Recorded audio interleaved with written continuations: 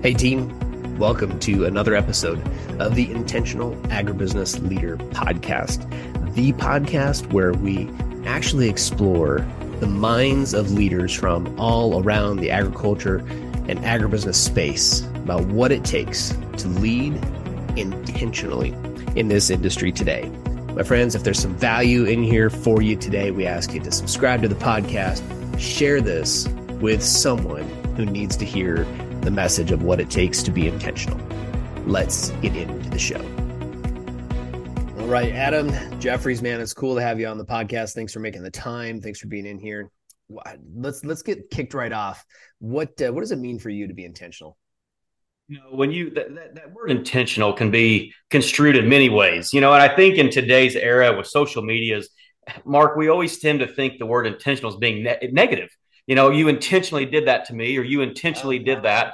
But when you look at the word intentional, if you flip it around, it has a pretty positive context. I mean, when I try to look at it, to me, it intentionally means it's your purpose, it's your word is your worth type of thing. And so, when I sit there and so as a leader or a sales executive, I'm sitting here trying to say we intentionally want to do this, and that's to me that's the path forward. That is what we're going to do for our customers, do for our sellers, do for our team.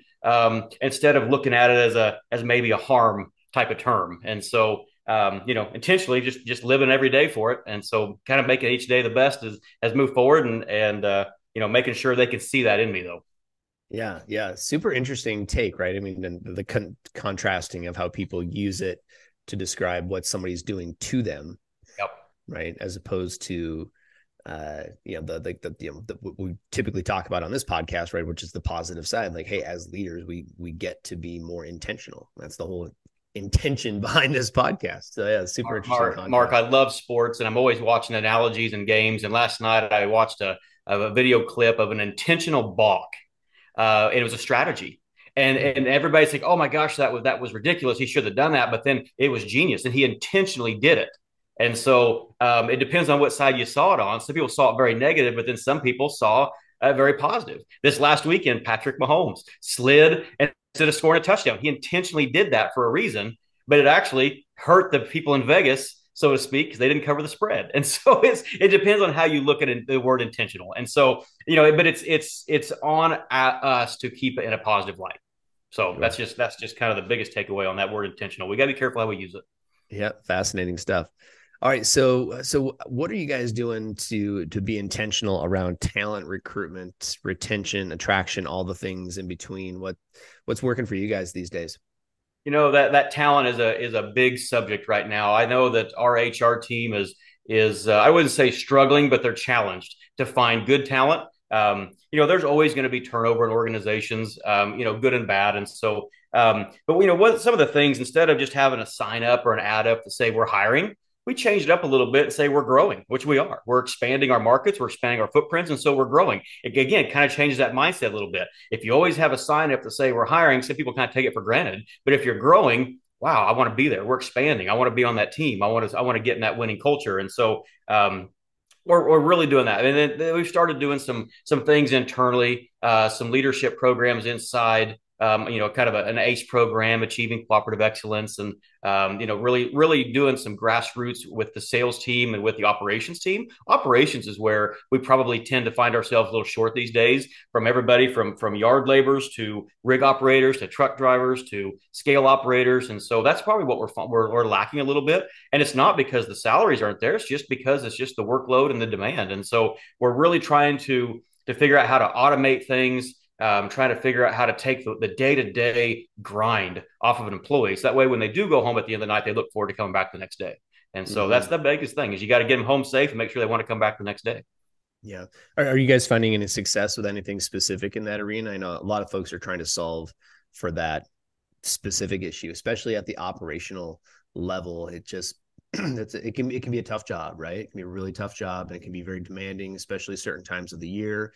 Before we push record, we were talking about just the fact that there's in ag retail, there's not really a time off where there's a lot of down season anymore, right? And we struggle with that, like trying to get people to come to a training program or fit in a coaching program, and it becomes one more thing that has to be fit in instead of an investment we're making in our people, right? So it's a challenge, but Yeah, just Yeah. curious what you guys are doing that's working, if anything specific. And I think that's a lot. A lot of it is work-life balance. Trying to, that's a kind of a buzzword everybody tries to use, and the question is, do they actually act upon it? But when our HR team sat down with key leaders or up and comers and just went back to the base of our what is our company and said, hey, what do you guys want? What do you want to see? And that's the biggest thing. You can have these meetings and you can collect their feedback, but if they do not see leadership act upon it, it meant nothing, and then it just creates more of a it wasn't intentional. Go back to question one. And so when they see the changes that they want implemented or at least adopted in some way, shape, or form, it helps that morale. And so we had one simple come up just a few months ago, and it's things that maybe leaders don't think of, but the employees wanted a boot program. We got clothing programs, for shirts and safety and stuff like that, but they wanted steel toe boots. They wanted new boots to go to work in. Simple. And it's actually a very small investment, but it changed the whole morale of everybody in the company out in the field. And so that was a simple fix. We would have never thought about that. Asking for two-way feedback is how it works. Yeah, I love that. And I don't think anybody's brought it up yet. Maybe to some extent, listening to people has been mentioned. But man, I mean, how simple is that? Like, what's a pair of boots cost?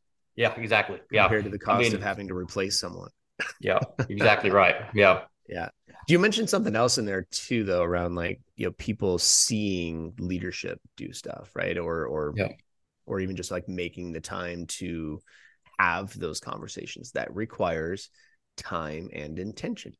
Yep, it does.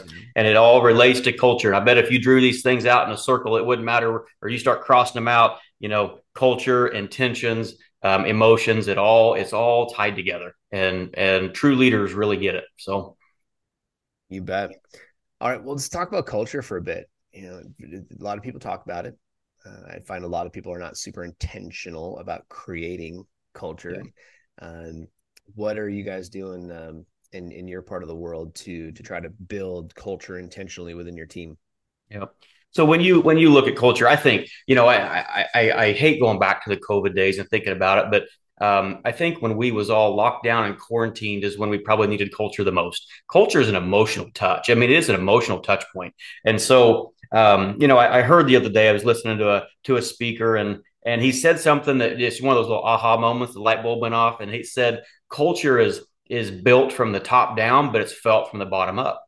Okay. And so, sometimes you could come out here and say, we're going to do all this, but if it's not intentional, it's not acted upon, the bottom's not going to feel it. And then nothing gets changed. And so, but when you start looking about, like your values, listening to the employee, listening to what they want to do, and what you can do for them. That's the biggest thing, is kind of serving them.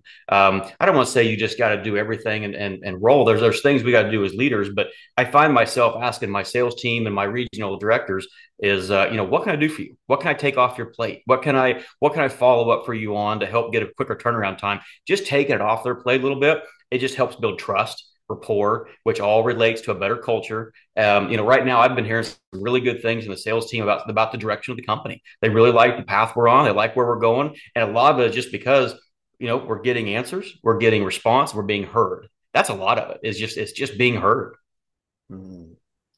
What a difference, just being heard. Yeah, exactly. Yeah. It's something simple, right? Yeah. It's simple, right? And I think if I'm listening to this and I'm thinking about how do I deploy that within my team, and I do, right? I mean, I get to also deploy that within, we're growing a little sales team over here. We're growing, we're in growth mode, and we're capturing business, and we're trying to put some of those dollars back into the business so that we can serve more clients and do it better and all those things. So what's it's so listening, right? Having those conversations, being open to getting that feedback, doing the following through on some of those things, right? That we're hearing, like your boot program and stuff.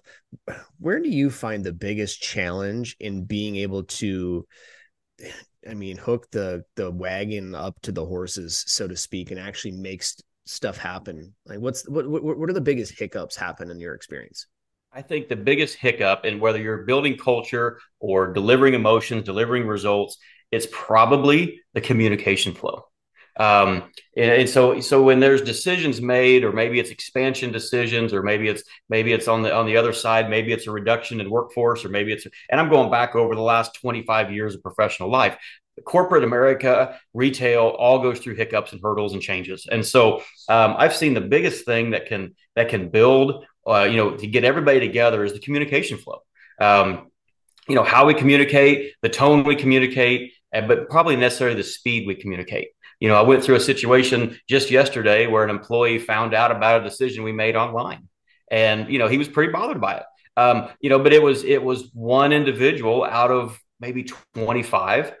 And so did the other 24 not care, or is it just one just really passionate about what he does? And so, but I addressed it immediately. I called him and I was like, yes, there's a rhyme and a reason for this, but yes, I need to hear you. I need to probably understand, if there's something that we're doing in your area that affects your day to day, you probably need to know about it before us and before maybe the external audience. And he thanked me. I mean, he said, yes, that's good. I appreciate that. And I do understand there's a reason you got to do what you got to do, but he's like, but just keep me in mind. And I think that probably resonated a lot. It didn't solve his emotional frustration, but it made him feel heard. It made him like, all right, he actually heard me and he cares about it. And so, that's the thing about it's just the communication flow and the speed. And again, is it intentionally delivered for the right reason?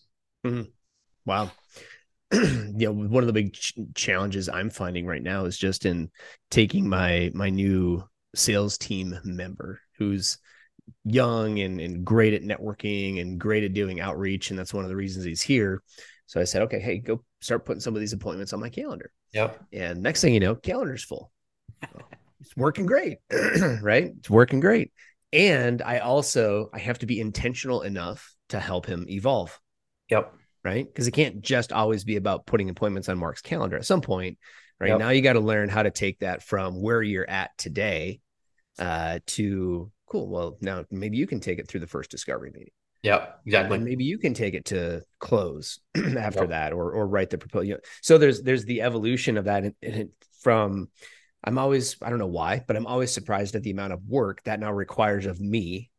And I have to jump off on some of these calls afterwards and get into my Word doc and start crafting out this, sales program. And what's that mean? And how does a commission work differently? What's the financial incentive? Is that different based on what he's doing now? And if he takes it all the way to close, is that worth more? Yep. Right. We have to really think through. There's a lot of detail and strategy and chess playing that happens from a leadership level that we have to be so intentional about. And I think that's where a lot of people go off the rails, is that a lot of leaders just get overloaded with so much stuff. You're always putting out fires. So when do you even have time to be intentional, to think about something as simple as, theoretically simple as crafting an incentive program? Yeah. Right. I think of it as delegating. Yeah, no, that's great. And you've hit it spot on. I look at it as leaders, when you transition from maybe management to leadership, sometimes that fear or that art of, and it is an art of delegation, tends to overburden you. And so I find myself, and I've told my direct reports, I don't want you to feel like I'm dumping stuff on you. I'm trying to empower you. I'm trying to help you make decisions and see it from a different light. So when you're in my shoes or in my chair, you understand that you're prepared for it. It's my job is to develop these guys and gals for the next step. So. Yeah. Yes. And therein lies the need. And that's why this is called the intentional agribusiness leader, not just the business leader or the agribusiness leader, because this is the piece that we're trying to really help people think through, is what does it mean for me to be intentional? What are other people doing? What can I incorporate into my own business? And then, what does that mean for me? How does that work? And if we can get a few people just being a little bit more intentional about themselves, that will be great. So with that in mind, I'm going to jump down the list here a little bit, but so what do you do? What does Adam do to be intentional for himself? How do you grow yourself as a leader? What are you reading these days? What's important, for you in that arena? And I tell you, Mark, that is one thing that I've got to get better at, and it's wrote down on my daily goals, is actually doing more reading. When you get caught up in life and you get caught up in work, sometimes the books do not get opened. But we've gotten really good at probably listening to podcasts and listening to audiobooks, but there's just something for me about actually reading it. And I've got to take my brain and I've got to switch it to off mode and really read it to understand, and not be thinking about, I'm reading a book, but yet I'm thinking about the sale from yesterday. I'm thinking about this employee situation. And so I've really got to, I find myself struggling to probably shut my brain off and focus on the book. But there is a book I'm reading today, and some people may have heard of it. It's called I Love It Here. It's by Clint Pulver. They call him kind of, and if I had to put it, if I had to sum it up, it's like undercover boss in book. And this gentleman goes into businesses and he goes, and what we say earlier, culture's felt from the bottom up, right? He goes into these companies as like a secret shopper. Just nobody knows who he is and what he's doing. He just talks to the employees and say, "Hey, I'm thinking about coming to work here. What do we do?" Or "I'm thinking about buying some stock here. What do we do?" But then he compares it to what the owner or the CEO or the leader says, and he compares and contrasts. And Mark, there's a massive differences in all industries between what the leadership says and what the culture at the bottom is saying. And so he puts this in a book, and it's the top line is this is a book that all employees wish their boss would read, and that caught my attention. So I'm like, all right, there's probably something in there. There's a golden nugget in there that I can take away. And but it has a lot of short stories and a lot of situations, and that's I'm a situational person, and I love reading that book. It's evolved around sporting goods stores, and it's involved around corporate America. It's involved around probably the retail stores that you and I walk in every day. It's just really good, and I've enjoyed it. And so, as a leadership team at the at work, we're actually going through a couple chapters a month and taking a deep dive.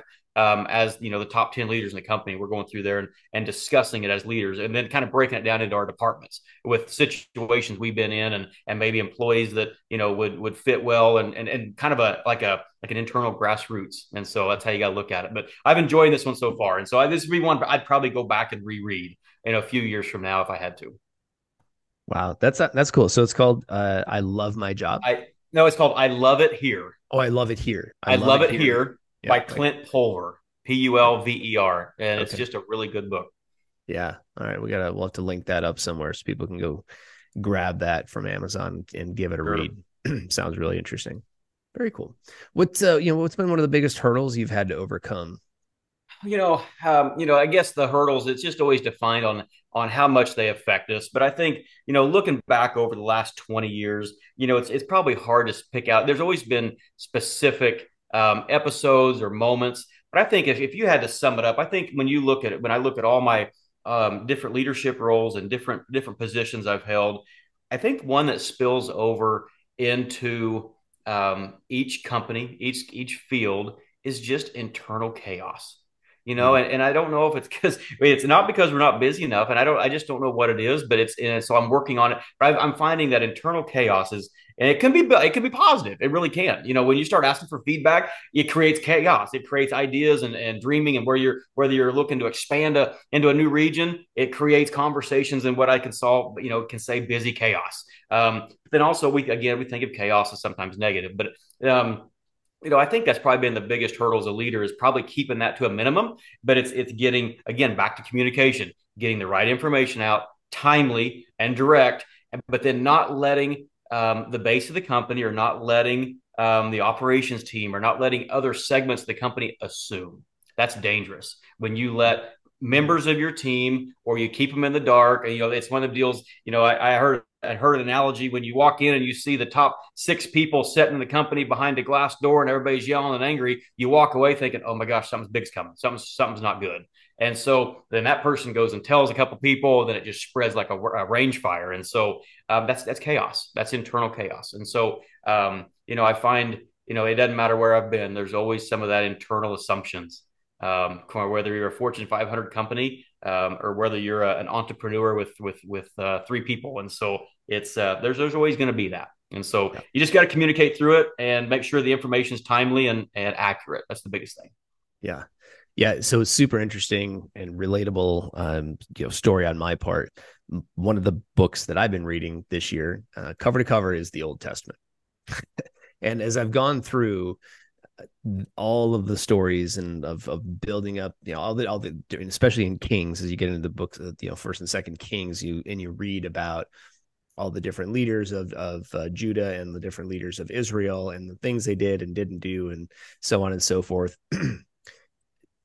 What I'm finding as you describe internal chaos at the company today, this is a human pattern that is no different over the last several thousand years.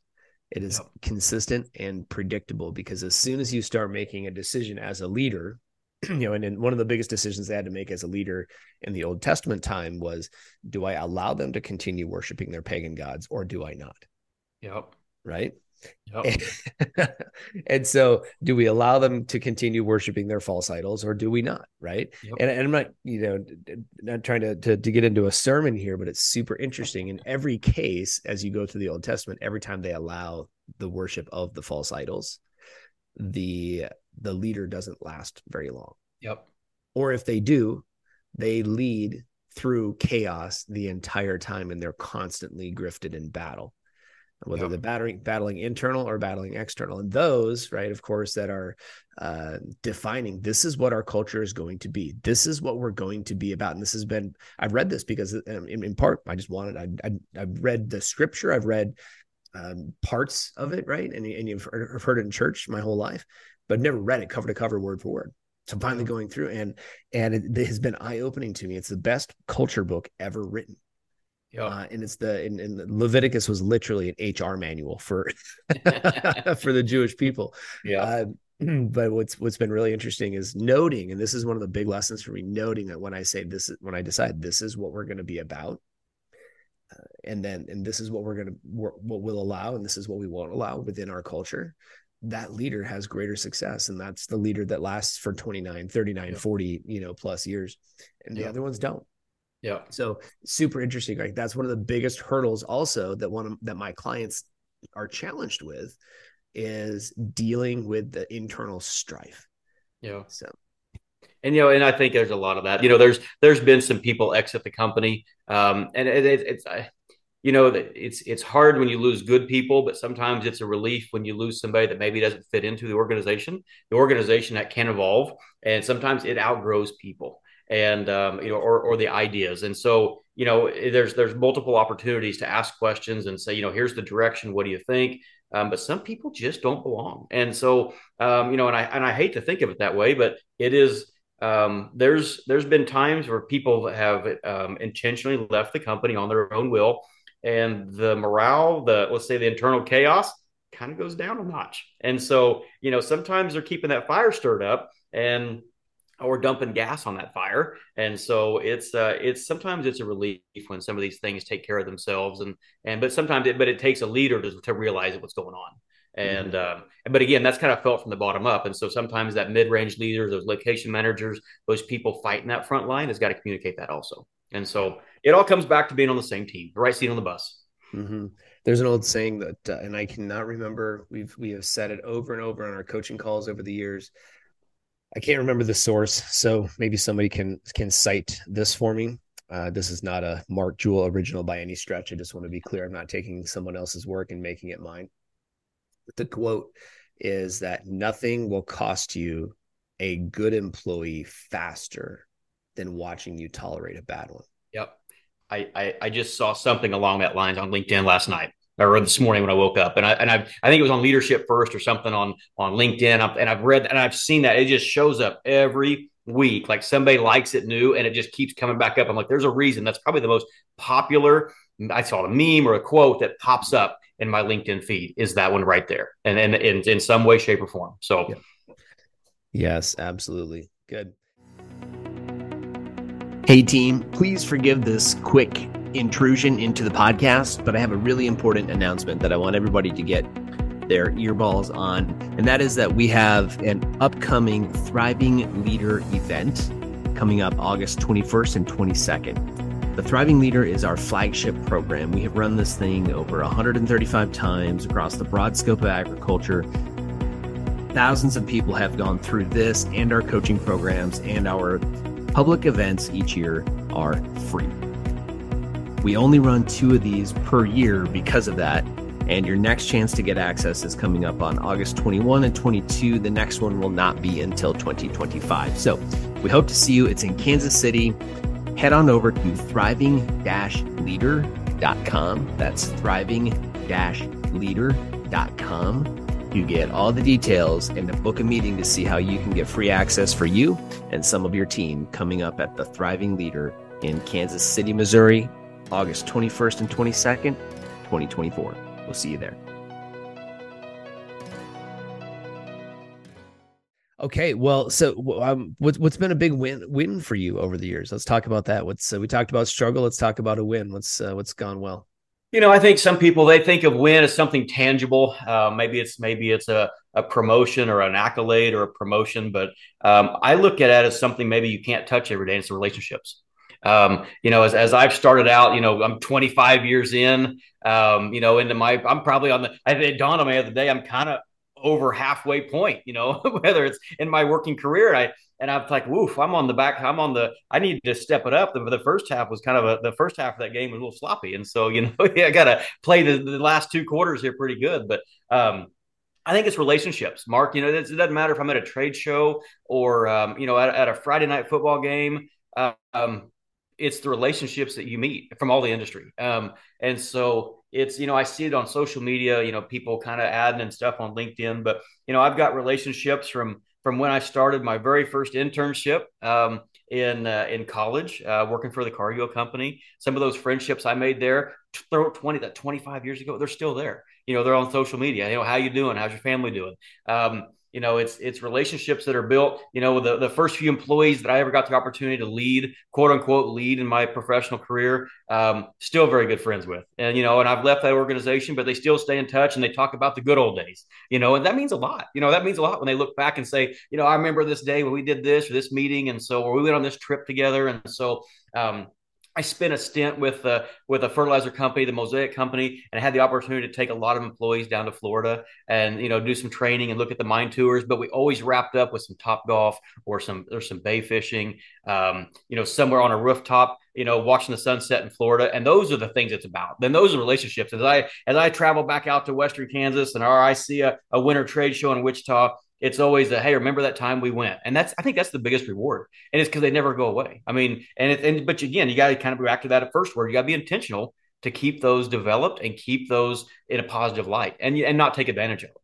And so, you can't take advantage of those friendships, but, and then, some it's always nice when they get reconnected. And I think we're in a very connected world today. And so, which probably helps a lot, but, I think that's probably the biggest win is all the connections and all the positive memories but then also what's to come.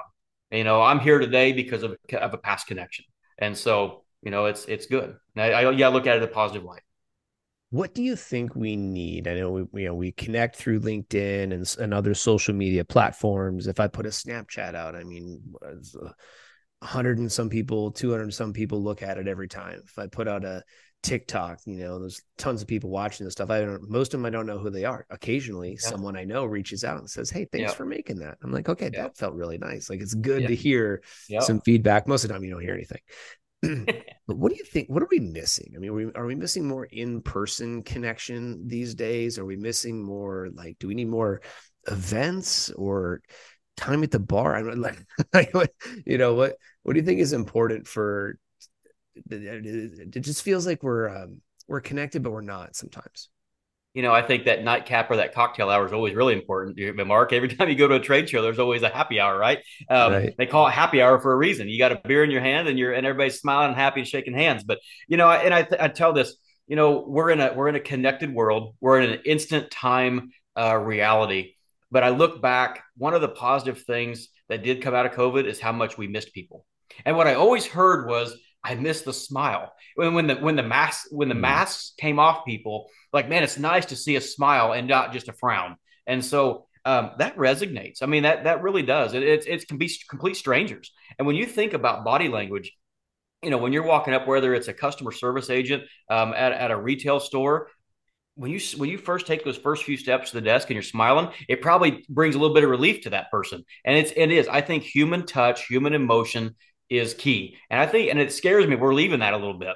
And I've got two kids right now. They're in high school and they're venturing off to college in a few years. And it does scare me a little bit on how much they rely on digital connections. And, but maybe it's just a reality that I need to accept, but I've taught my kids how to shake hands, how to say thank you, how to say please, learn a second language, learn some things that just do not require two thumbs on a keyboard or on a phone. how to set at a table and have a with your place setting in a professional restaurant or a sophisticated environment and be able to communicate through the situation. And those are skills that I was probably taught in 4-H and FFA and as a young leader, that are going away. And it does bother me a little bit, but I just got to do my best, again, come back and bring that human element back into the process as much as I can. And so I find myself saying, I have representatives and reps all the time reaching out saying, hey, let's get together. I want to promote this product or promote this sales tool. Let's just do a virtual meeting. I'm like, well, if you're within a couple hours, let's meet halfway. That's how I am. Let's get together and shake hands and see each other. That to me, that's way more important than probably a virtual meeting from halfway across the US. But we are in changing times though. Yeah, that's been one of the things where the structure of our business has always been, we'll do a 2-day training and then we follow that up with 12 weeks to a year's worth of coaching, and we still do that. That's not going away. It's just that's the cornerstone of how we operate. And our coaching is done virtually. We can't be out on boots on the ground with 20 different companies that we have on our roster right now. We'd love it, man. If we had that many companies close by, we'd do it. Sure. I'd go sell them all. But up through 2019, man, like that was very special and different. That level of delivery, the level of service, the high touch that we were providing was very different. Coming out of 2021, what we're finding is that it's still better maybe than your typical 2-day training. Here's your 3-ring binder, go get them, tiger, kind of approach. That's not how we operate. That's not what we believe in. And what I'm also finding is a lot of our people are just a little bit overloaded with calls with the Zoom. So it's like we took the inefficiency out of in-person meetings, out of 50 to 75% of the conversations, moved it here. Now we're just doing more of them. Yeah. And so just like PowerPoint was great and beneficial back in the late 90s when it first became a big thing, then it got overdone. And I'm afraid that we're moving the same way with these virtual meetings. And so we're actually innovating our business right now to find the next, the next way that we can integrate into the lives to continue offer coaching and do it differently. But that's something that we've battled. And I think it's just overwhelm of digital communication. I feel it's I can appreciate about in-person trainings. We can call them inefficient, but it's hard to put a price on energy and networking. And it's really hard to network on a Teams event or a virtual event. I had one the other day with a vendor and I hung up and when it was all done, we've done a series of 3 or 4 of them with kind of some cross-selling, cross-training, networking across the US and Canada. And part of me I wish we was all in a room. We spent a couple hours on these virtual meetings, and I thought, man, it would just, the conversations that would come out of that and the growth would come out would be so much better if we was all in a room. And now I know it's probably not possible, but there is some great ideas out there, and there's some great people out there with some great ideas. But sometimes feeling that energy and feeling those connections face to face it's hard to put a price on that. Mm-hmm. Yep. Absolutely. We talk about the 4 different levels of value in our work. Yeah. And so there's transactional, which is just, the exchange of money for goods and services. And there's expected. These are things, the expected value, things you got to do to stay in the game, right? This is just table stakes. You have to be able to basically provide good products, services at a competitive price, right, to be in the business. And then there's what we call the value add. And this is where every company is trying to differentiate and do something better or different in order to capture market share, right? And everybody's got their own twist, their own thing. Here's what we learn about anything that's value add today. If it's good, it's going to get copied. And if it gets copied, it eventually becomes expected. Yep. Right. Yep. And so, that's where it's super interesting, right? So that in-person, like face-to-face, that used to be the ultimate. Now it's become like almost like, well, how many face-to-faces? We're meeting on Zoom right now. How many calls like this can I put on my calendar in a day in order to meet efficiencies? Right. So that was like but the value add was, hey, you don't have to drive an hour to come meet me. Right. And you don't have to pay for a plane ticket, to go see someone. Right. There's cost getting saved. So the value add was a time savings, but now guess what? Everybody's doing it. So guess what? It's going to become right.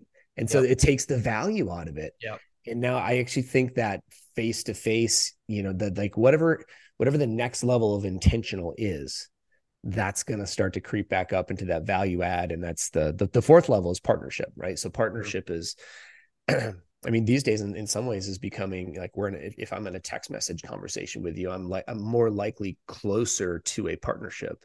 Sure. Yeah, right. exactly. Than if I was sitting down face to face sometimes, because we're texting each other ideas, sometimes late at night.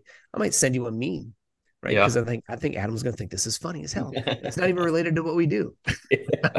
Yeah. Right. But You're exactly right. No, I think of it, and we, I worked in product development, sometimes we talk about product life cycles, but we got to think about the sales life cycle. What are we doing today that we're going to have to evolve and get better at next year and tweak and adapt to stay ahead of competition. You're right. When you're doing something really, really well, the competition will come out and say, I got the same thing, but I can do it just a hair cheaper. Or I can do it just a little different. And so I've told our sales team, if we're getting good feedback, that's good, but that's also scary because it's going to have to be changed and evolved to the next step. And we've seen some of that. We've bundled some packages, and I'm working on doing some cross selling and with different departments. We got some things that our competition maybe can't do today. And so again, so I look at it as a product life cycle is the same as a sales and leadership life cycle too. You got to keep it fresh. Exactly. Well, and so then the same starts to apply to our organizations, right? So if it's helping you capture good talent, guess what? Yeah. Somebody else down the road is going to find a way to do the same thing, right? Offer that just for $2,000 a year more. Yep. You're exactly right. Yep. So, all right. So real quick, I just hit a couple things here as we bring this in for a landing. What do you do to maximize your productivity? We just talked about time savings by doing virtual meetings, but what do you do to maximize your productivity, stay alive, keep thriving throughout the day? I think a lot of it is kind of coming back to that internal chaos. Sometimes we have personal chaos in life. I think the biggest thing that I've found as when I look at my I have to look at my calendar 3 to 5 times a day, every day, to see what's been put on or what people's added to it or what I've accepted, maybe what I forgot about. The number of thing for me today to keep thriving is being organized. Not writing down, being planned, where it's call prep. Today I prepared for this podcast as relaxed and casual as it is, Mark. I was prepared for it. But it's a lot easier to thrive on this podcast being prepared than printing off the sheet 5 minutes before and not having a clue what's coming or having no idea what's coming. And so that's the biggest thing is we get spread thin. Our audience expects instant results. And so sometimes I got to set that precedent. My office hours, I'm always available. Well, sometimes we're always available by these little phones and these little iPads, and that can be dangerous. And so there's times where I've said, hey, I'm going to disconnect this weekend. I'll be back with you Monday. And you guys set that expectation. If not, I went through a situation the other day where an employee sent a message to me it was a Saturday afternoon. And on Monday, he asked, did I do something wrong? Are you okay? I'm like, yeah, I'm fine. And he's like, well, I sent you a message. I didn't get back from you. I'm like, I'm sorry. I was at kids' events and I was at church. And I said, it was the weekend. But my comment was, I was like, you need to unplug. You need to slow down a little bit.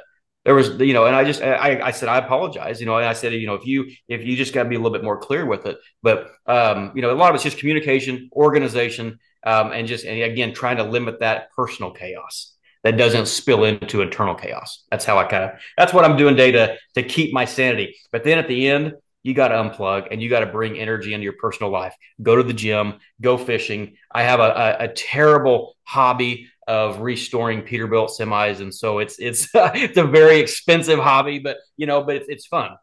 And so unplugging and putting some energy into something that matters personally is big. Getting back into church, getting back, sometimes just going out to the shed and sweeping the floor. That's just some of the best things I enjoy. Turn on the music and unplug. So I find myself leaving my phone at home is sometimes I do on the weekends. I just don't need to be connected all the time. So yeah, I'm a big believer in boundaries. I know a lot of people talk about boundaries. A lot of people are not very good at implementing boundaries. And I want more people to really maybe even rewind a little bit right there and hear what you said. And as a leader, there's a lot of power in that, right? Because that's serving you. And in our work, we say we can only infuse others to the degree that I first infuse myself. We call this the law of infusion. So a lot of people pouring from an empty cup. And if you find yourself pouring from an empty cup far too often, then what that means is you probably need to go fill yours up for a minute before you keep trying to pour and it's just dry. That's where resentment comes from. Right? And what we say is every time that I have become the most resentful in life is because of the times that I've been the least intentional with my life. Yeah. Right. I read a book years ago. I want to say the author's name was Brian Dodge, and if I remember right, it's been years ago. But he had a book. It's called I think it was called Bring Energy Home, and it was talking about leaving work at work and home at home. And it was just talking about divorce rates. It was talking about turnover rates in companies, and it was just talking about really how to create a boundary and disconnect. But as we become more professional, we're expected to be connected just 24/7, and that's just some things we got to get better on. And so in my team, we are segmenting our customer lists. We're working with the intentional customers who want to work with us. We are probably segmenting away from maybe that customer that, let's just call it the pain customer, the guy or gal that just isn't there for your best results. And we have those. There's that person that will take advantage of every dollar or every hour you'll give them. And so it's been a relief. I've seen our sellers maybe add people to their sales list that they enjoy working with. That helps engage them. And I've seen some customers come off some lists, or they slide them around to different personalities on the team. Like, hey, I think you'd be good to go work with this customer. You guys really jive. And I love when I see that, because if your personalities don't align, you're not going to serve them, and they're not going to serve you to the fullest degree. So absolutely. We've talked about it on a number of episodes already in the recording of this first season. And it's time and time again, it's Pareto's principle, 80-20 rule, right? 20% of your business come from 80% of your business is coming from 20% of your customers. Well, let's go focus and figure out, how do I spend? If Adam's one of my top 20% customers, I want to spend more time with that. You're absolutely. Right? We're segmenting customers by some margins but then we're looking at future opportunities. And I've told them, I said, if you got a customer with only one check mark out of 6 segmentation buckets, you need to evaluate the relationship with that customer. And if they're not going to get into other buckets, or if they're not going to get into the digital world or get into our tools and offerings, then maybe we've outgrown them. Maybe they just don't appreciate what we have, or they're missing the experience. So let's just not leave them. Let's go see what they expect. And so I have my sellers always asking, what can I stop doing for you? What can I start doing? But then what can I continue to do? And so there's a difference in those 3 questions. And I've told them, I'm like, I have a feeling when you get into your true solid relationship with your customers, it's not going to be about price. It's going to be more about things that you can do as a service or time or communication. Mm-hmm. And so rarely does your best customer tell you got to be cheaper all the time. And so, because they understand there's a value in your relationship. You bet. I love that. So what do I stop doing? What do you want me to keep doing? Yep. Right? And what can I continue to do? Yep. What can we start? What can we stop? And what can we continue? That's great. And I think I would love more people to go have that conversation with their customer, because, in another thing that we say in our work, I've said that a lot today, but I get to train others how to treat me. I get to train my customer how to treat me in some cases. And that's where we work with a lot of ag retail salespeople who feel very much at the mercy of their farmer customer. I told my farmers, my friend Colin Steen says, the farmer is the North Star. Yes, the farmer is the North Star, but they don't have to steer your ship. Yep. I told my sellers, and I told my regional leaders, if a customer tells you to start doing something or asks you to start doing something and you don't, you should not expect a lot out of that situation. They're telling you exactly what they want from you or what they do expect. And I would make sure you follow up on that. And so if they tell you to stop doing something, for the love of Pete, stop doing it. That's just and it could be, and it's usually not around price. It's around text. I'm blown away by how many farmers today or producers today are saying, quit calling me all the time. Just text me. Back to that digital touch. And so it's there needs to be a mix of it, but you got to respect what they want, and I've always asked my customers, how do you want me to communicate with you? It kind of comes back to that. What do you expect? So, yep, absolutely. All right, my friend. Well, Adam, this has been a short masterclass in intentional leadership. You've done a great job. I appreciate your intention and preparation and your time, man. You bet. I appreciate it. It was good. Thank you very much. I hope today's episode brought you a great deal of value about what it takes to lead life and lead in this industry with intention. If you want to go deeper on the topic of leading with intention, I encourage you to head on over to intentionaltoolbox.com and get the 7 free tools that will help you to lead your life in all areas with a greater deal of intention. That's intentionaltoolbox.com. And finally, if this message resonated today, if there's something in here that you got value from, I promise you there's someone else in your life who also would get value from this. So please share the episode, share the podcast, and make sure that you subscribe.